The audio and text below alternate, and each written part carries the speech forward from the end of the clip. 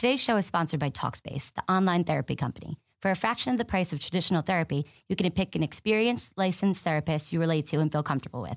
Each and every therapist has at least a master's degree and has completed over 3,000 hours of supervised work. To match with your perfect therapist, go to Talkspace.com/boom. And to show your support for this podcast, use code BOOM to get $30 off your first month. That's BOOM. Talkspace.com/boom. BOOM. The Karcher Window Vac. It's the easy way to clean your windows with no streaks or smears. Simply spray, wipe, and vacuum. And for a limited time only, buy a new WV5 from Karcher and receive £30 back when you trade in your old window vac. For full terms and conditions, visit KarcherPromotions.com. The Karcher Window Vac. Effortless cleaning power for streak-free windows. The following broadcast has been approved for elite Hornets fans. What a block by Cody Zeller. Walker down the lane, drive, shoots, scores! Game over! Bringing back the buzz was only the beginning. We will not go quietly into the night. It's Hornets talk for the hardcore fan. It's Hive Talk Live. Welcome in, Hornets fans. You are listening to Hive Talk Live Thursdays, brought to you by ESPN 730 on @thehive.com. It's Hornets Talk for the hardcore fan, and we are live in the Gittimer.com studios in beautiful Uptown Charlotte. I'm Doug Branson, and taking a break from swiping left and swiping right is my good friend from ESPN 730, Justin Thomas. How are you? You know, actually, I did just swipe left. It's a beautiful day. It's Thursday. Which one is good and which one is bad? I mix them. I'm married, so I missed the Tinder wave. So yeah, you go left for no, right to yes. Right for yes. So and if you're listening to this, don't you judge, because I know you guys have Tinder on your phone. At least one person listening has it. But you know, it's a great day in Charlotte, North Carolina. The sun is out. It's officially spring. It's warm. My throat is finally starting to feel better. You're healthy. You know, you're off IR, and we get to talk basketball for an hour. So, I mean, what could be better than that? Nothing. Swipe right on this show. You can listen to us live every Tuesday and Thursday at 6 o'clock p.m. right here on HiveTalkLive.com. Make sure to subscribe to us on iTunes, Stitcher, or your favorite podcast aggregator to get shows uploaded to your mobile device of choice. Got some great feedback on iTunes over the past couple of days, some 5-star reviews. I might read a couple if I get a moment to pull it up. I want to read a couple because just some great words of encouragement. It makes doing this worth it. If you haven't yet, please check out iTunes. Give us a 5-star review. It's not just for us. It does make us feel good, but it's not just for our narcissism. It helps us climb the rankings in iTunes. Hey, it only takes 2 to 3 seconds. All right, no, maybe 10 seconds. You just write a little review. Bam. Yeah, it doesn't take very long. Got a quick correction from this morning's Hive O'Clock alarm. I said that this Frank Kaminsky start against Brooklyn was his first start of the season. That was actually, his second start of the season. Yeah, sorry about that. He previously started against Milwaukee earlier in the season. Also, another correction, Tyler Hansborough's blood is not 40% Red Bull. That's medically impossible. Sorry about that. And one more correction, the American Psychiatric Association does not, in fact, recognize linsanity as an actual diagnosis. Those are the corrections there, folks. Sorry about that. And with that, we say, let's swarm Charlotte.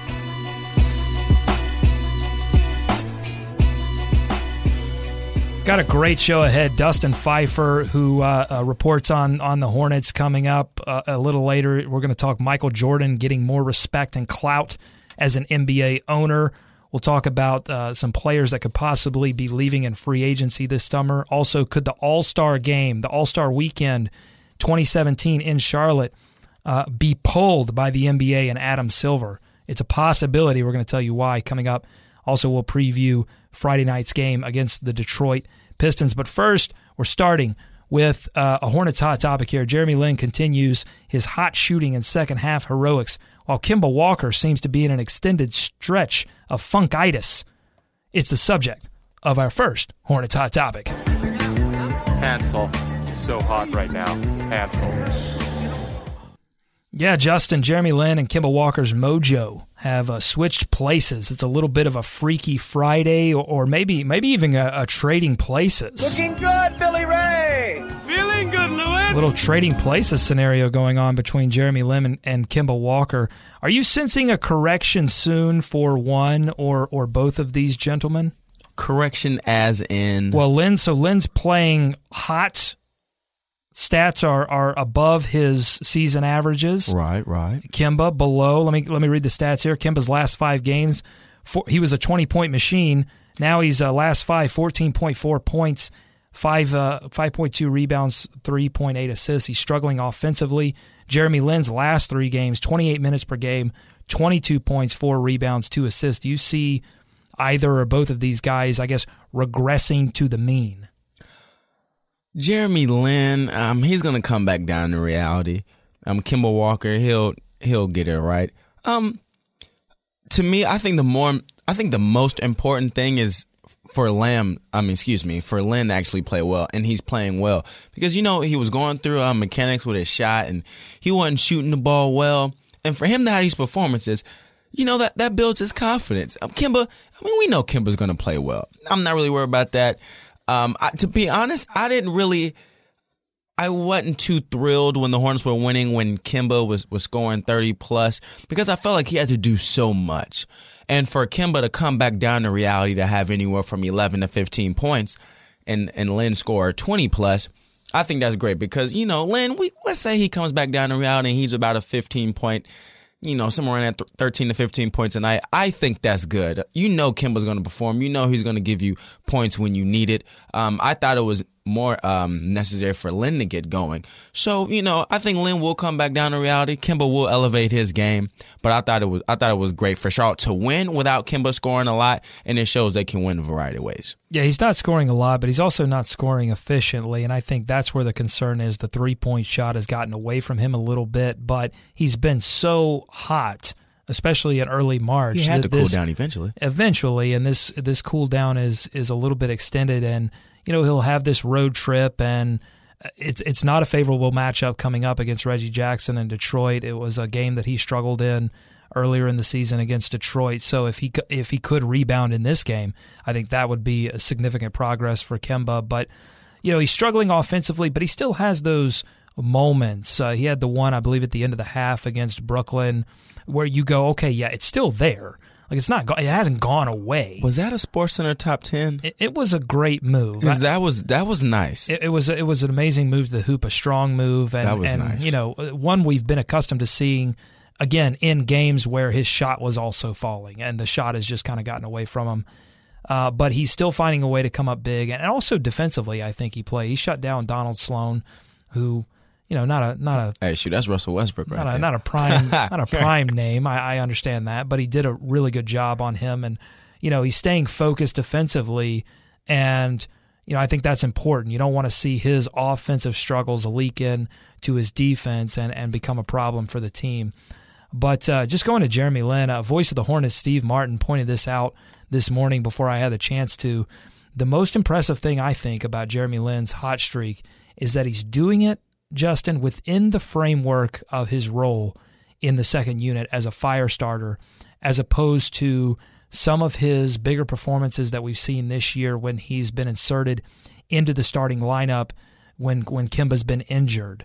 And so he's doing it not only within his second unit role, but he's having great performances within the offensive scheme. Like he's not doing anything that's taking away from anyone. He's allowed, other guys are distributing, and I think, he's playing well within his role, and I think that's important when you talk about, you want to keep the roles the same now as they are going to be in the playoffs. You don't want to tinker with the system too much, and I think he's done a great job of that.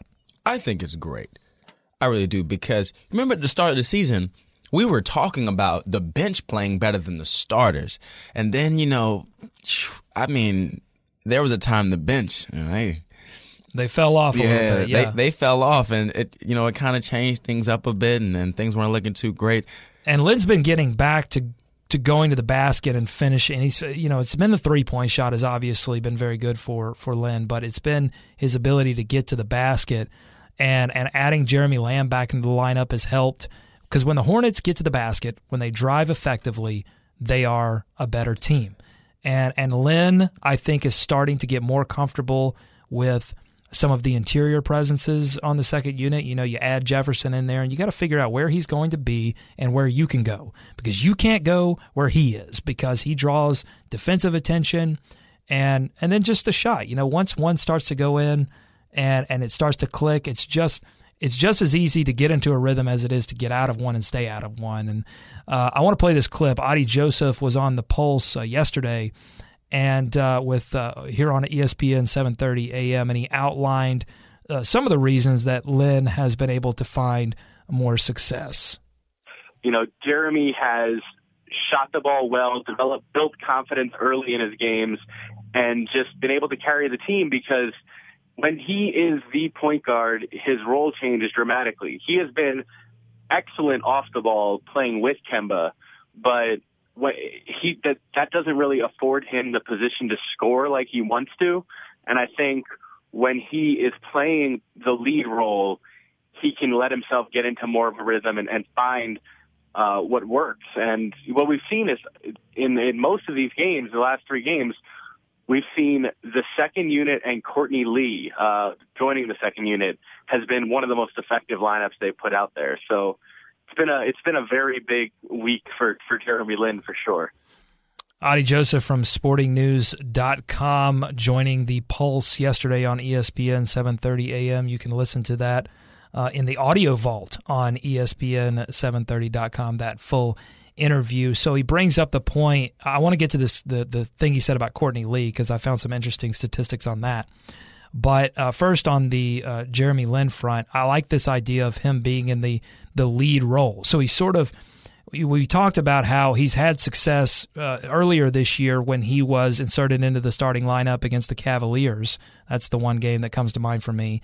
But he has been able to transfer some of that same attitude and idea into his role on the second unit and really take a leadership role, even when Kemba Walker's been on the floor. Part of that has been Kemba Walker's struggle, and I credit Kemba Walker for, I think you have to understand when, okay, I don't have it right now. I'm trying to get back into a rhythm. I don't have it. Hey, this guy over here, he's got it. I'm going to defer. And I think Kemba Walker has done a good job of that when Lin has been on the floor, when they've been playing together. But Lin has been taking a lead role on that second unit, and he's been doing a lot with it. Actually, I have 2 things to say about that. The one about the Kemba one is that's important. Some guys, sometimes you want to shoot through slumps, but there's a difference. Like if you're just you just kind of hit a wall, and some guys will keep kind of just trying to jack up shots and not take good shots when somebody clearly is feeling it or has a hot hand, and you defer to them. Like after the Spurs game, Lin's biggest cheerleader in the locker room was Kemba Walker. He would not stop yelling Jeremy Lin in his Asian accent. He would not stop. He was so excited for Lin to be playing well. And another thing I have to credit Lin for is, I think, which is helping with Courtney, is I've been critical of Lin. I would say, gosh, he's so erratic. He gets so sped up. But over this stretch of games, he's been a really good passer. Absolutely. He's gotten it to Courtney in spots where he can score. He's got it to Lamb. And another thing, the times he gets in the paint, which I still don't understand how he's so good at just getting in the paint. He literally lives in the paint.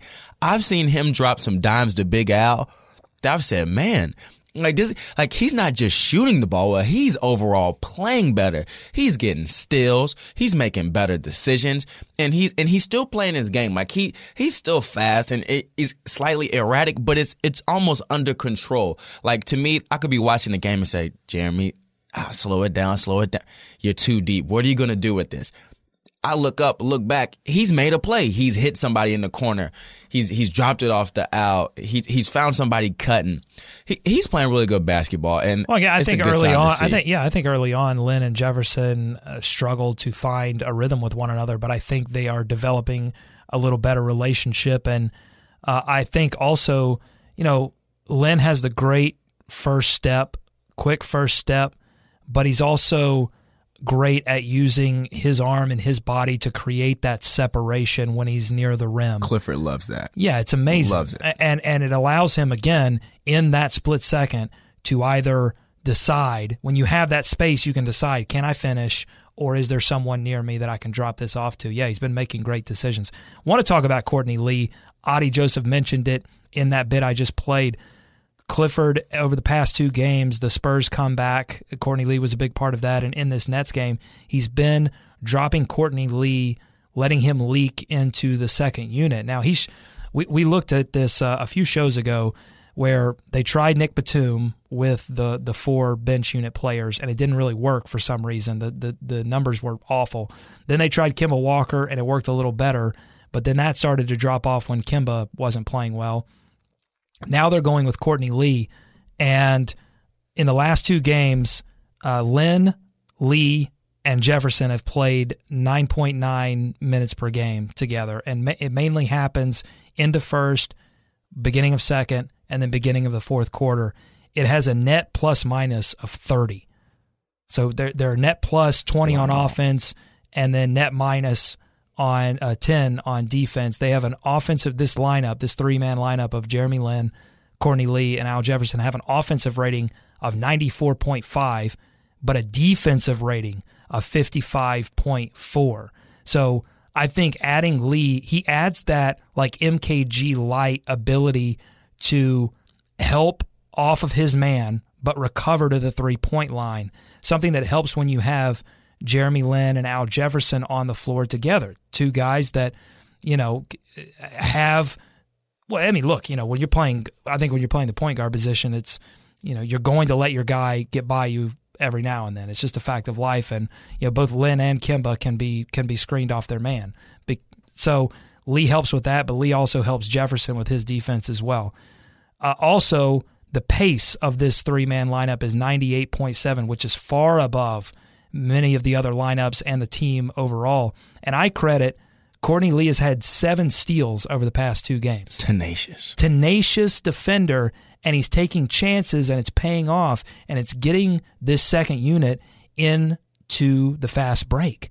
And that's been key for this team to manufacture offense because I think part of the problem that the second unit had when they were struggling is that they were constantly forced into half-court situations. Defenses had time to adjust, and especially on Jefferson.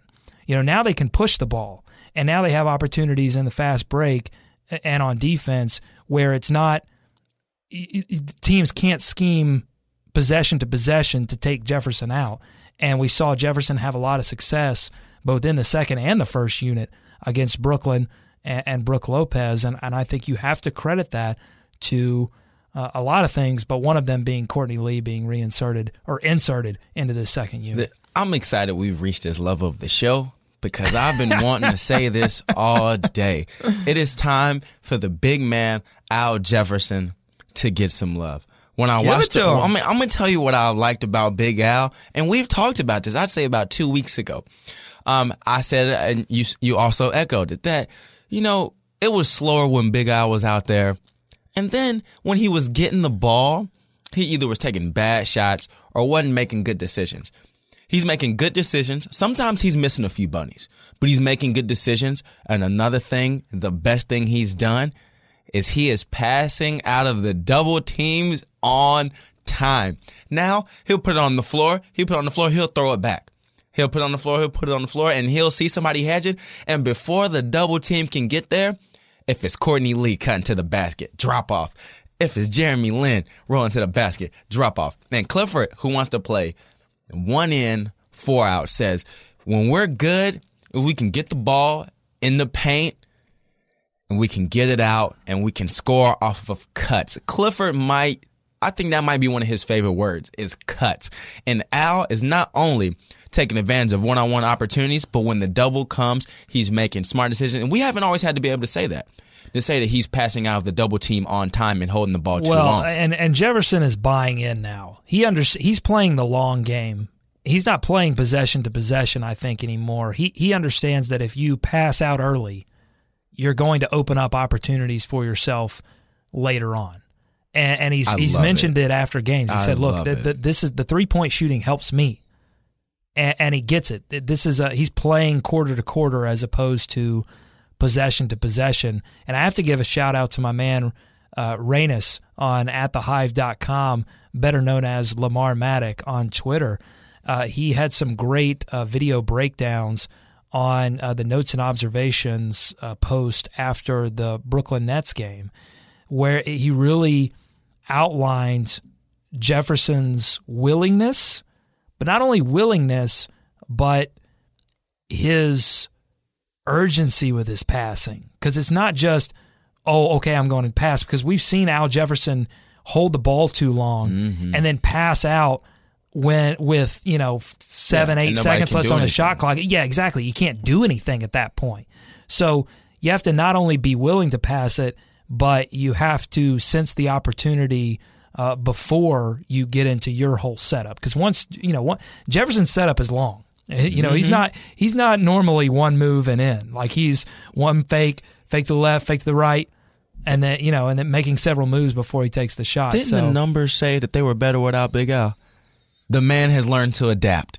2 claps for Big Al wherever you are. 2 claps, Big Al. You deserved it. They've adapted. Resistance is futile. You will be post-moved. All right. I want to get to Frank Kaminsky and his second career start against Brooklyn in a moment. But first, we have to head out to the Hive Talk Live hotline and welcome in Dustin Phifer. Dustin, how are you doing, my friend? Let me up your mic here first. Dustin, how are you doing? Good. Smiles, Thanks for taking the time out to join us. First topic here for you, Dustin. Michael Jordan getting more respect and clout as an NBA owner. This according to Adrian Wojnarowski from Yahoo.com and The Vertical.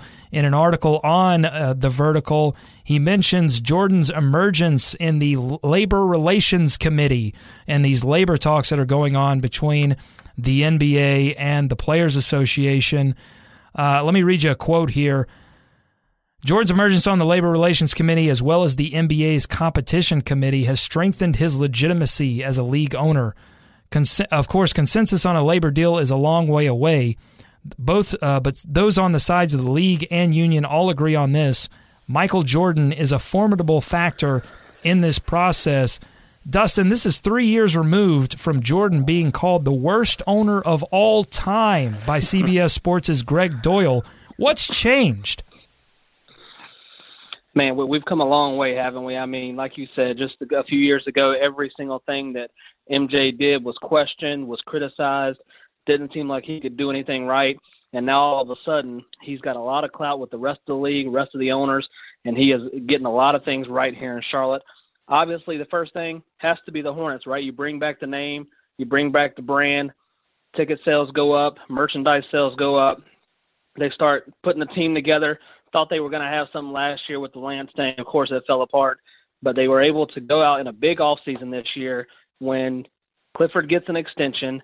Rich Cho is kind of, you don't know where he stands. He needs to have a good year, make some good moves in the offseason, and now they have a formidable team on the court as well. So a lot of good things going in Michael Jordan's direction. And to see this from something as big as The Vertical from Woj, we all know how respected he is, has come a long way to show that MJ in this process has really figured out how to be a really good owner in this league. And I think another quote that I saw in here, it says that he has, from one high-ranking official, he did it the old-fashioned way with the strong ownership ties. He observed, he listened, he wanted to understand the process, and he wanted to serve the players. And he didn't. The players now see him as an owner and not as a player. And I think that's the biggest step for MJ in this process is, even for himself, he's competitive. He missed playing in the league, and now he's finally made that transition to where they don't look at him as a former player now. He's finally looked at as an NBA owner. Yeah, I think that's important, Dustin, because I think the reputation that he had as an executive in Washington was a reputation of hubris, that he wanted control and that he knew what was best. And we've seen him release some of the basketball decisions here in Charlotte, and it sounds like in the boardroom, he's also starting to listen, observe, and then act, which is always the sign of a wise leader. I want to read you another quote from this article. Again, Adrian Wojnarowski on The Vertical. He says, to think that NBA Commissioner Adam Silver didn't want Jordan at the negotiating table with a union executive committee that includes Chris Paul, LeBron James, and Carmelo Anthony is naive. Perhaps there's a tactical edge to having the greatest player in history sitting across from those players. Forget LeBron James versus Michael Jordan, Dustin, in their prime on the hardwood. Who are you taking in the boardroom on the mahogany conference table? Well, I'll tell you what, this is going to be a tough battle. We all know how these NBA negotiation processes go, but I'm going to have to go with Michael Jordan. I just really think, like this article says, he understands the process now. He understands what needs to be done, even as a small market owner, and he understands what balance needs to be had between these owners and these players. And Jordan, we all know how competitive he is. He's going to want to stand strong on his side. I know the players are going to want to stand strong on their side, but to have the ability to negotiate from being a player and an owner, to know how it works on both sides, you got to give MJ the edge to know both sides and how it's going to work. The other thing is, everybody's got a lot at stake, but MJ's got an all-star game coming here next year. There's no way he wants to see some kind of lockout or work stoppage that could affect that all-star game, could affect what that brings to the city of Charlotte. So Jordan is going to come in. He's going to have his research. He's going to be ready to go. And, of course, the players are as well. But you can tell me what you think. I just really see MJ coming in, knowing both sides, knowing what needs to be done. And I think he's really going to come out and have that edge to help get these negotiations taken care of. Yeah, I think that Michael Jordan is – I like what you said about him being competitive. I think he's not – I don't think when he's in that boardroom or in these negotiations that he thinks of himself as a former player. I think he fully identifies himself as an executive, as a brand builder, as the consummate businessman. And I think that's how he'll approach these negotiations and hope that some of these guys, Chris Paul, LeBron James, Carmelo Anthony, will have that same kind of, even if they try to hide it, I suspect that they'll have that same kind of feeling that Lance Stevenson alluded to when he was in the same room as Michael Jordan negotiating a contract to bring Lance Stevenson to Charlotte. He talked about the butterflies in his stomach meeting the greatest player of all time. And certainly, Paul, James, Anthony, they're not Lance Stevenson, and I'm sure they've been around Michael Jordan plenty. It's not going to be the same exact situation. But I think, again, there is a little bit of respect, maybe a small little bit of intimidation that comes along with looking eye to eye with Michael Jordan. I think it will be interesting.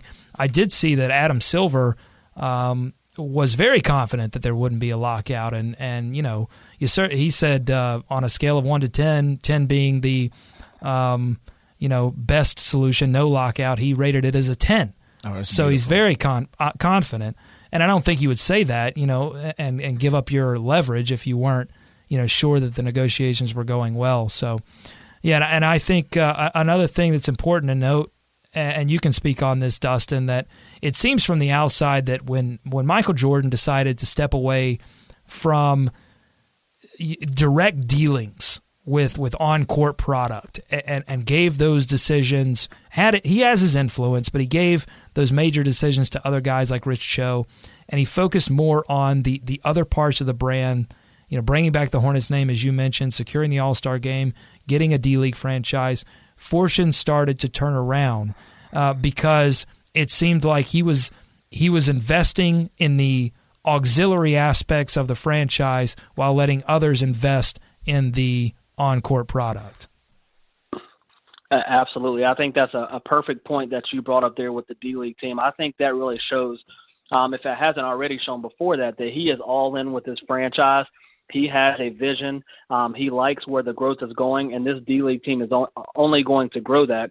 There's two other big things I think that really cemented Jordan as a great owner now, and I think the first one is he got rid of one of his closest guys in Rod Higgins.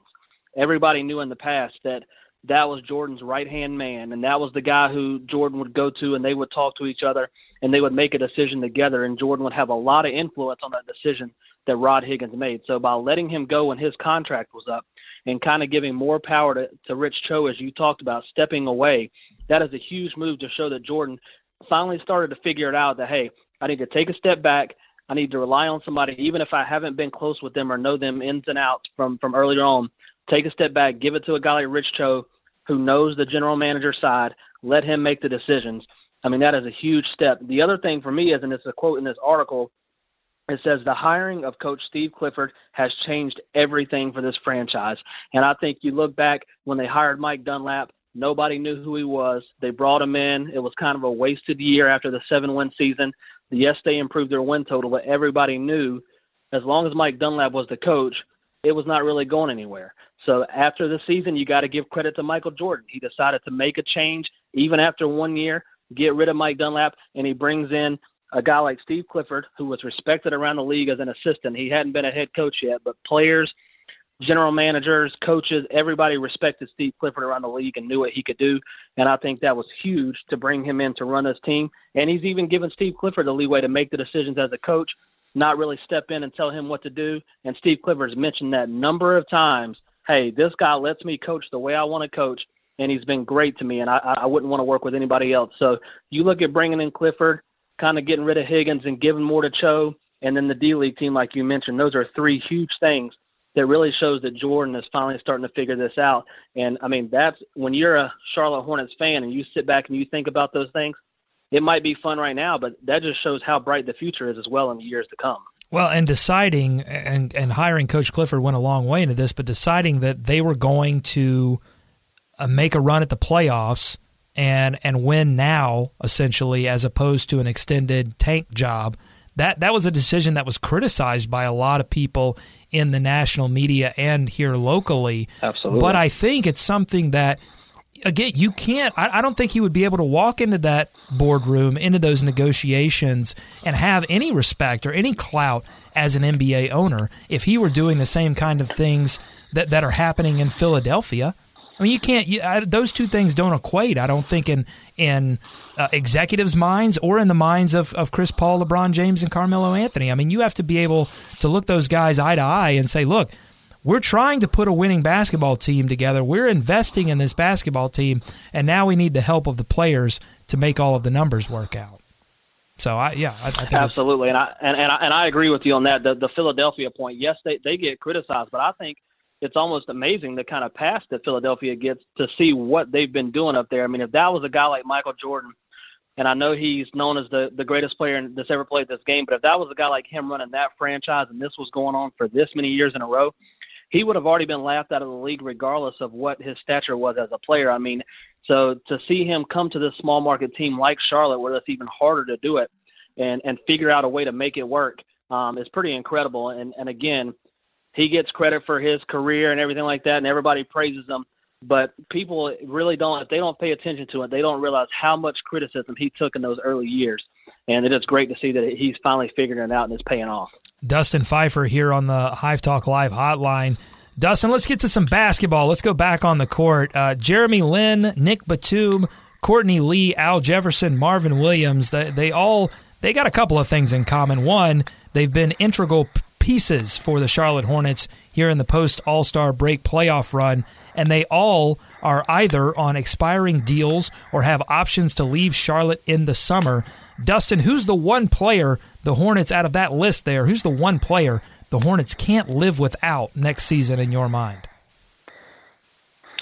If I had to guess, I'm going to go with Marvin Williams. I just think that what he's meant to this team, Kemba's obviously the MVP of this team, the step that he's taken this year as a player.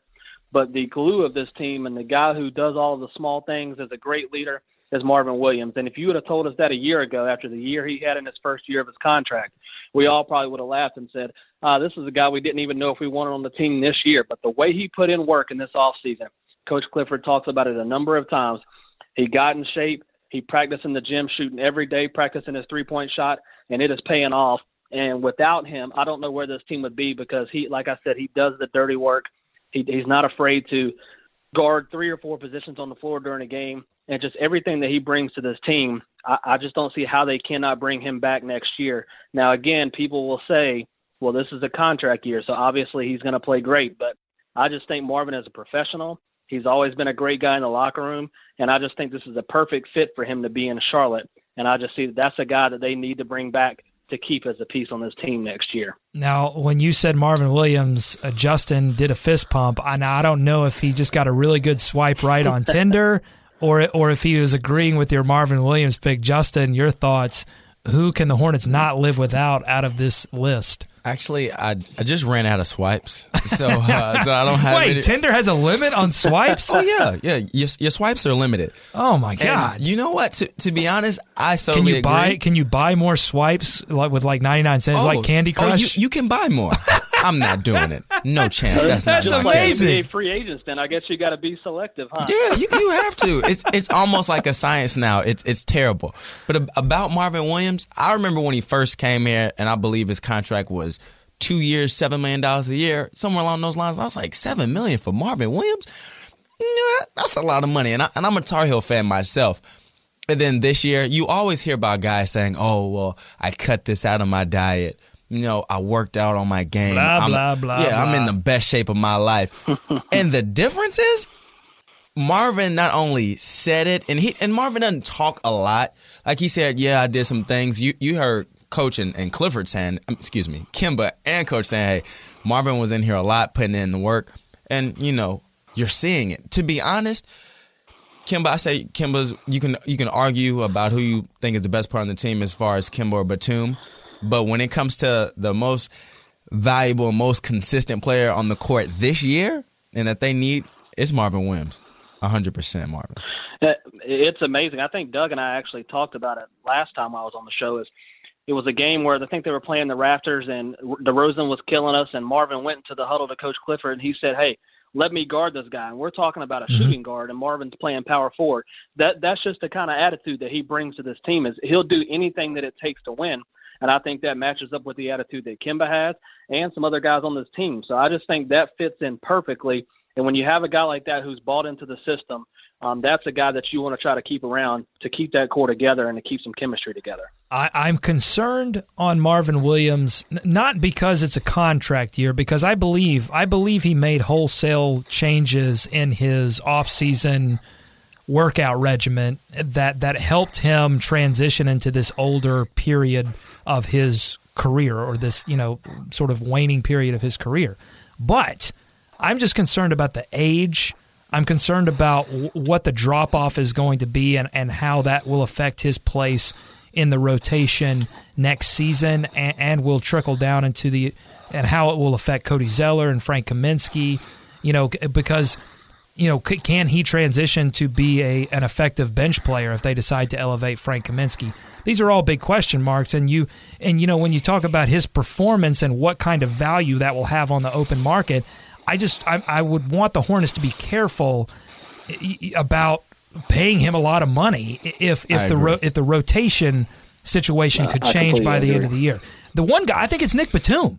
I think the second scoring option that he brings is something that Charlotte basketball has been missing since the early 2000s. And if the Hornets can't bring back Batum, I think that will be. It's not. I mean, it's just realistic because he's going to have many suitors who are swiping right. I mean, Toronto will pay the 99 cent on Twitter to continue to swipe right for Nick Batum. That's not. Well, here's the thing. Here's the thing that I think you said perfectly, Doug. And this is what's kind of going to be a wild card this year, and it may kind of hurt the Hornets when they do have a decent amount of free agents. I mean, we don't know what's going to really happen going into this offseason with this new TV deal. People who are like Marvin Williams, who are getting $7 million a year, or could possibly become $11 million players a year. So, I mean, there's so much wild cards out there of what teams can throw at people. So many teams are going to have so much cap money that they're going to overpay for people. So that's where the Hornets have to be careful on who they want to keep and how much they want to spend. And I completely agree with you. I think Batum is a guy they cannot lose. And I've almost convinced myself that I'm okay with the Hornets giving them the max contract to keep him here.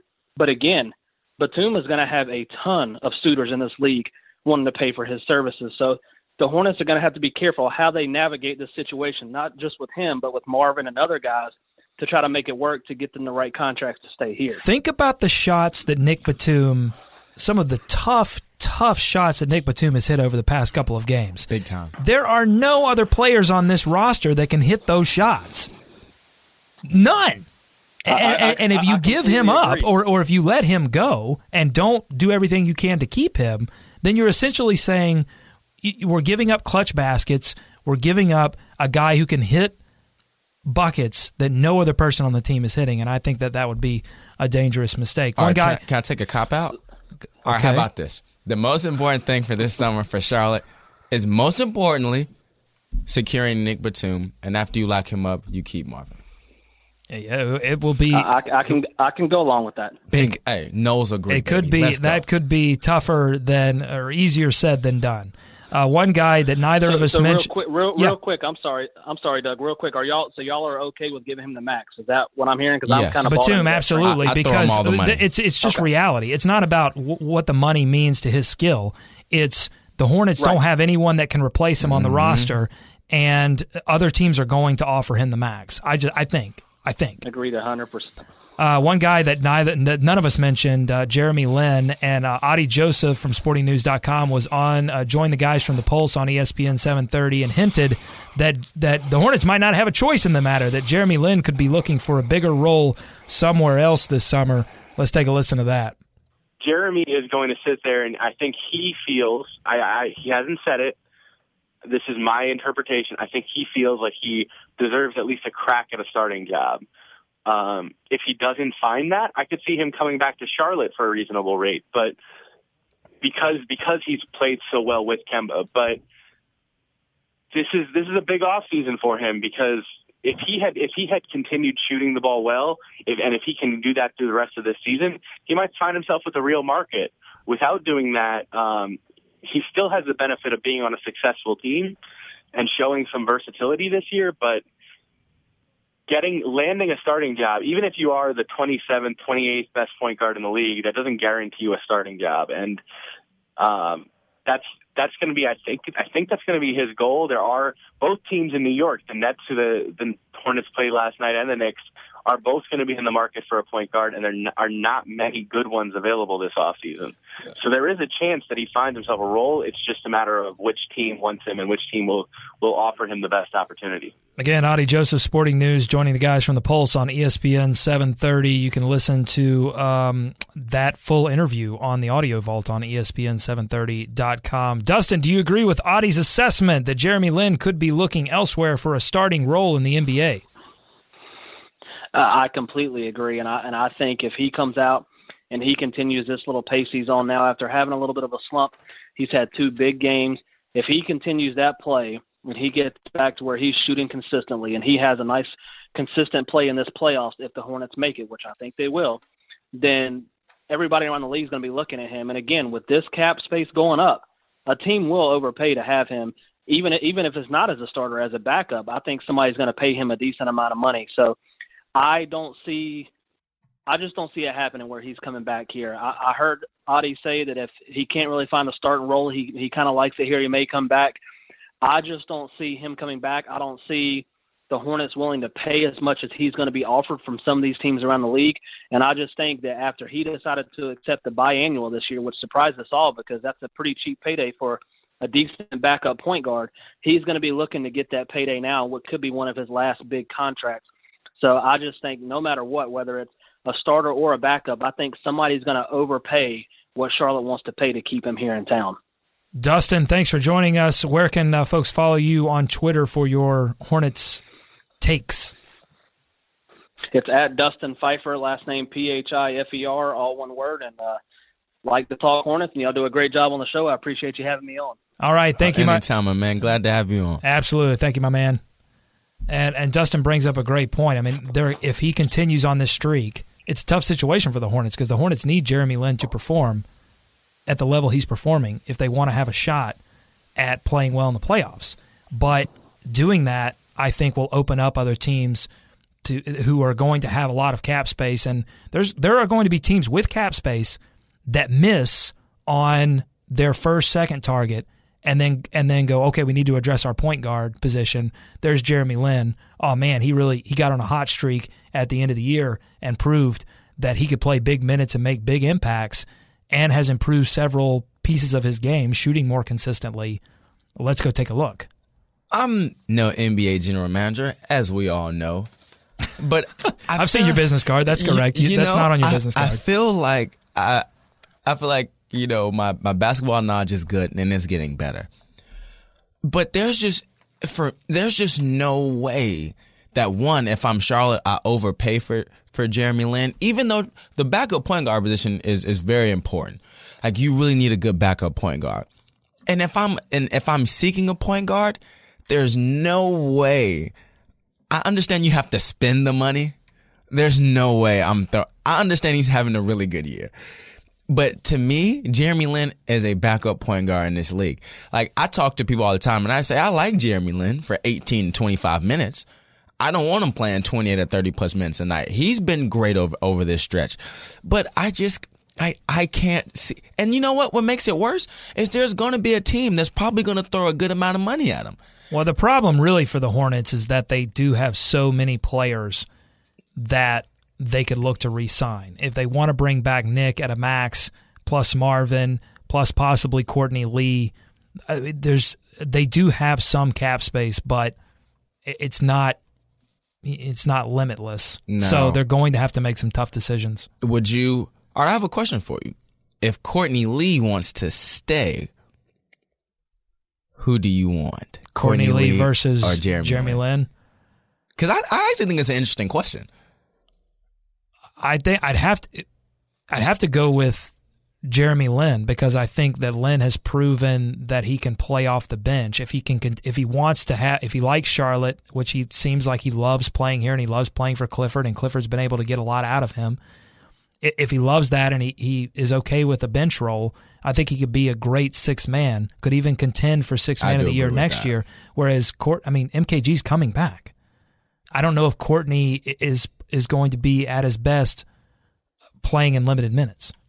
I can see that. I have my reservations on Kid Gilchrist. I like him a lot, but I just feel like he's going to be an injury-prone guy. But that's a whole nother conversation. But you know what? I do agree because in the NBA, it starts with your point guard.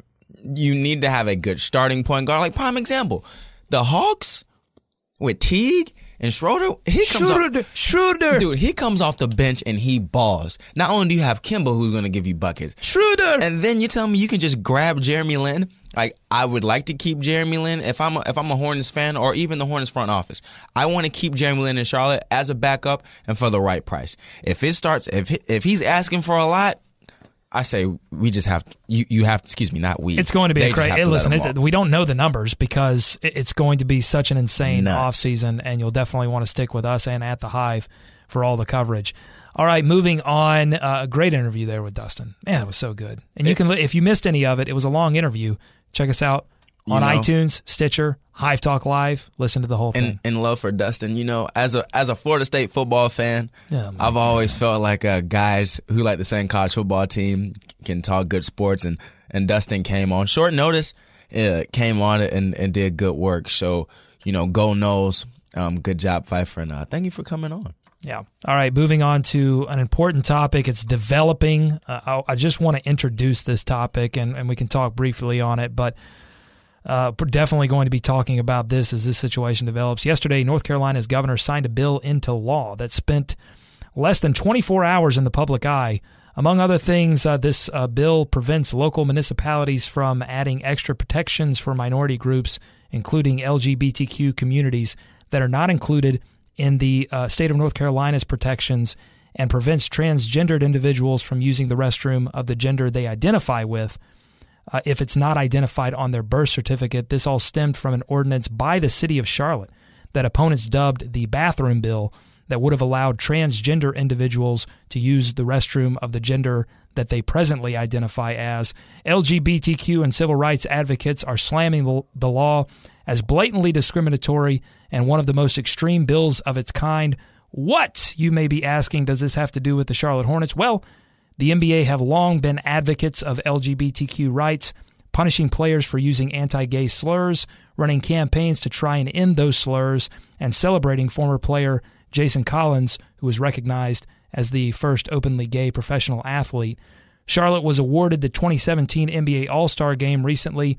Other bills of this kind have been introduced, debated, and passed in other states, such as Georgia, where the NFL has threatened to keep Super Bowls away from Atlanta if the bill is signed into law by the Georgia governor, and in Indiana, where the NCAA threatened to keep future tournaments away from Indianapolis if that legislation stayed, if similar legislation stayed in law, which raises the question, Justin, will the NBA, again, this bill only got signed into law yesterday, should the NBA threaten to take away the All-Star Game from Charlotte for this law? And the reason we bring this up, too, is because Sporting News, Sean Devaney from Sporting News, wrote a big article advocating the NBA either threaten or take away the game altogether from Charlotte in 2017 because of this bill. So, Justin, do you think the NBA will take a stand here?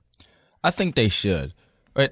Well, at least meet on it and consider it because, man, I've been discriminated against, and it's not a good feeling. And today as we push for equality and everybody wants their fair shake, this hurts a lot of people.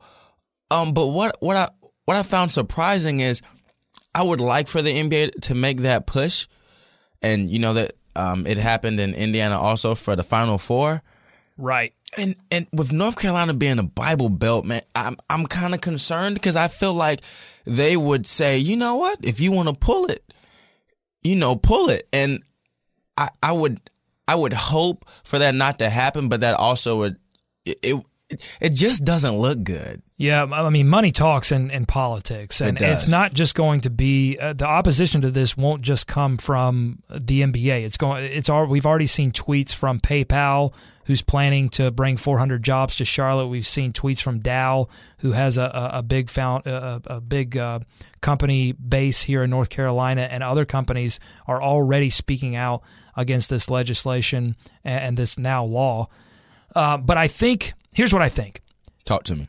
This situation is unique because you have an event that's already been given to Charlotte, and you have a bill that is already law. Whereas in Georgia, it's not law yet. In Indiana, it was law. It's probably more like Indiana than anything because the bill was law, and the Final Four was already scheduled to be in Indianapolis, and the NCAA threatened to take future Final Fours from Indianapolis, which has hosted many Final Fours. So I think the NBA will come out with a strong stance on this. I don't know if they could take the game away because of all of the different strings attached to this game. I mean, advertising has already been sold by the Charlotte Hornets. Now the advertisers, I think that's where the push could come from. These advertisers that have already signed on they could be pressured. They've signed on already to the team and to the All-Star weekend. Could they pressure the legislature and the governor? But I foresee a similar situation to what happened in Indiana, where they threatened to take away future opportunities from Charlotte, and that could be, I think, it could be devastating. Because again, we talked about how Jordan bringing the All-Star game to Charlotte was a big step in the right direction. But the NBA has taken these stances, and it would be hypocritical of them to not take a stance for equality. I mean, you look how hard they came down on Donald Sterling. In that situation, they brought the hammer down on Donald, and that was an owner of a team, and so I just don't expect them to be weak on this, but I don't know if there's much they can do in the way of taking this game away. I mean, they certainly could do it, but I think there's going to be more threat of future actions. Now, we also have to talk about just in general basketball. There could be major disruptions for the NCAA's future plans because I think there's a regional coming to Charlotte and Time Warner Cable Arena. There is a ACC championship coming to Charlotte, so there could be major sports implications for this worse. As well. They're trying to get one of the college football playoff games. They've made a push for like WrestleMania. Like Charlotte is really trying to broaden their horizon when it comes to the sports that come to this city. And when negative publicity, they say all publicity is good publicity, but this isn't good publicity. So hopefully some common ground can be found because it could be devastating. And a lot of people in this area love sports, whether it's football, basketball, college sports, baseball, anything that they're trying to bring in this city, and this could potentially block those deals.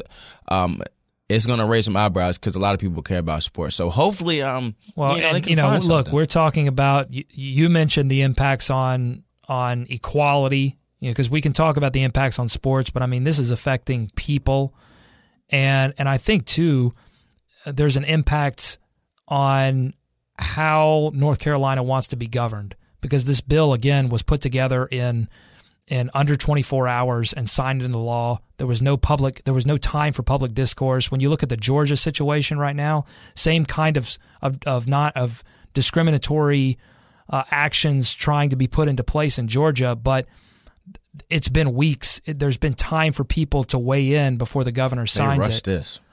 So I just think there are a lot of implications here, and it's a tough situation. So we'll continue to monitor it. The NBA, as far as when the show started, the NBA had not released any kind of statement, but I definitely expect that to come soon. So we'll continue to talk about this more in depth. Hopefully, we can get Sean on the show when the NBA does make their statement known. Let's move back to basketball.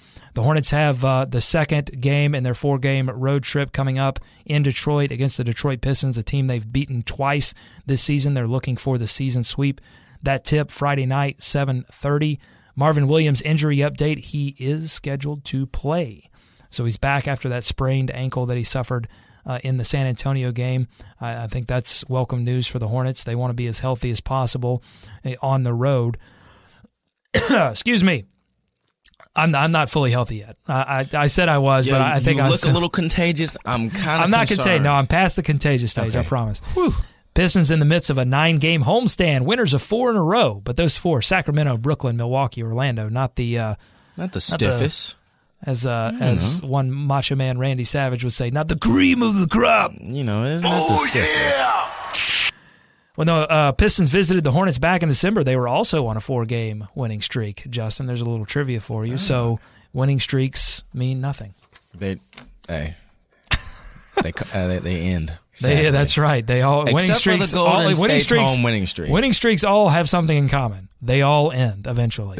They have to. Hornets are. This is a big point, I think, in my key to the game. The Hornets are Andre Drummond's kryptonite. 6 games in the last 2 seasons that Andre Drummond has played against the Hornets, and Andre Drummond is a double-double machine. Justin, 0 20-point games against the Hornets, 1 double-digit rebound game, and only 1 double-double against the Hornets. For some reason, Andre Drummond cannot solve the puzzle that is the Charlotte Hornets. Hey, it must be young Cody. It's young Cody. It's foul trouble that seems to be, and I think the last game Andre just didn't look like he wanted to play. Yeah, you gotta. I feel like if they can get him in foul trouble early, because one of the games here in Charlotte, I think it was like 3-4 minutes in the game, he picked up 2, bam, and you get 2 fouls, you put him to the pine. But I want to try to sound like Steve Clifford and says it's not about what Andre Drummond does. It's not about what Reggie Jackson does. We have to play our game. I would like to see Jeremy Lin continuing this hot streak. I love this aggression that has come from Nick Batum and him looking for his shots. And, we'd like to see young Kemba get going. But I mean, Jeremy Lin's going to have a favorable matchup against the second unit point guard, one Steve Blake, who is, I'm pretty convinced, is a vampire. I think he's 700 years old. You cannot slight Steve Blake. That's my guy. Stayed at Maryland for, I think, that's my. He's a national champion too. He was my guy. He was a 9th year senior at Maryland. That was so disrespectful of you. You didn't have to say that. Listen, I'm honest. And what if he goes for 15 tomorrow night? You're going to be devastated if he goes for 15. You're going to be devastated. Nothing except this part. Okay, here's my thing on Andre Drummond. I looked this up. In past 10 games, the games that they've won, which I believe is 5 out of those last 10, Andre Drummond has above 5 field goal attempts in the first quarter. Don't let him get going. In the games they lost, it's under 3. And so KCP, Kentavious Caldwell-Pope, who had a great game against the Hornets, got going early in that last game in Charlotte. They lost that game, And I think it's because, and I think part of the reason Andre struggles against Charlotte is because he doesn't get into a rhythm early on because of foul trouble and because Reggie Jackson, KCP getting their looks in the first quarter. I really think if Detroit's going to be successful offensively, they have to get him going early. So if you're the Hornets, on the other side of the ball, if you're the Hornets, deny. Having Marvin Williams helps because he's great at helping, and ball denial. Courtney Lee on the defensive end will be very important as well. Stay tuned for the Hive o'clock alarm on Friday morning. Tomorrow morning, we'll have more on this game from myself and David Walker. Time for, less than a minute left. That's okay. Time for one last thing. Here are a couple of fun things I learned from other podcasts. Kemba Walker was on The Vertical with Chris Mannix, not to be confused with The Vertical with Adrian Wojnarowski, or The Vertical with J.J. Redick, or The Vertical with Nick Cannon, or The Vertical with Paul Ryan, or The Vertical with Raphael from the Ninja Turtles. How many verticals are there? A lot. Kemba revealed that growing up in New York in the city, he loved to dance, was part of a dance troupe that would play for money. And he credits, Chris Mannix got him to admit that he credits dancing with helping his basketball skills, his movement. And when he's out there I'm asking him about grooving and shaking, it's on the record. When he's out there grooving and shaking on the court, it looks like a dance. You know what? The flight of the honeybee, the flight of the hornet. You know, I do believe Kemba. I believe he's Jamaican. If I'm not mistaken, I think his mom's Jamaican, and I know Jamaicans like to dance. I'm asking him about that. Yeah, I'll tell you what, he's Jamaican defenders crazy. You know, I'm gonna ask him about. I like that. You know, I'm a little blind, but I caught it. Listen, don't encourage me. I caught it. One more fun thing I learned from other podcasts. Courtney Lee joined Chris Mannix as well on Yahoo's video series, The Two-Man Game, where he revealed he really respects coaches who are hands-on and thinks that most guys around the league do as well. And that in reference to Steve Clifford, who he says is an extremely hands-on coach, knows his film, watches his film, knows his stuff, I should say. You know, he won't comment on anything without watching the film. That's his go-to line. I haven't watched the film yet, but here's what I think. That's funny. All right, that'll do it for us Hornets fans. Thanks so much to our guest, Dustin Phifer. Always good to get his takes on the Charlotte Hornets. Follow us on Twitter, Facebook, and Instagram at Hive Talk Live for live game updates and more. Go to @thehive.com for all the latest news and analysis on your Charlotte Hornets. Listen to ESPN 730 AM anytime, anywhere at ESPN730.com. For Justin, I'm Doug saying stay bought in, stay believing. Come on, Hornets. Get us to the playoffs. All hail the teal and purple.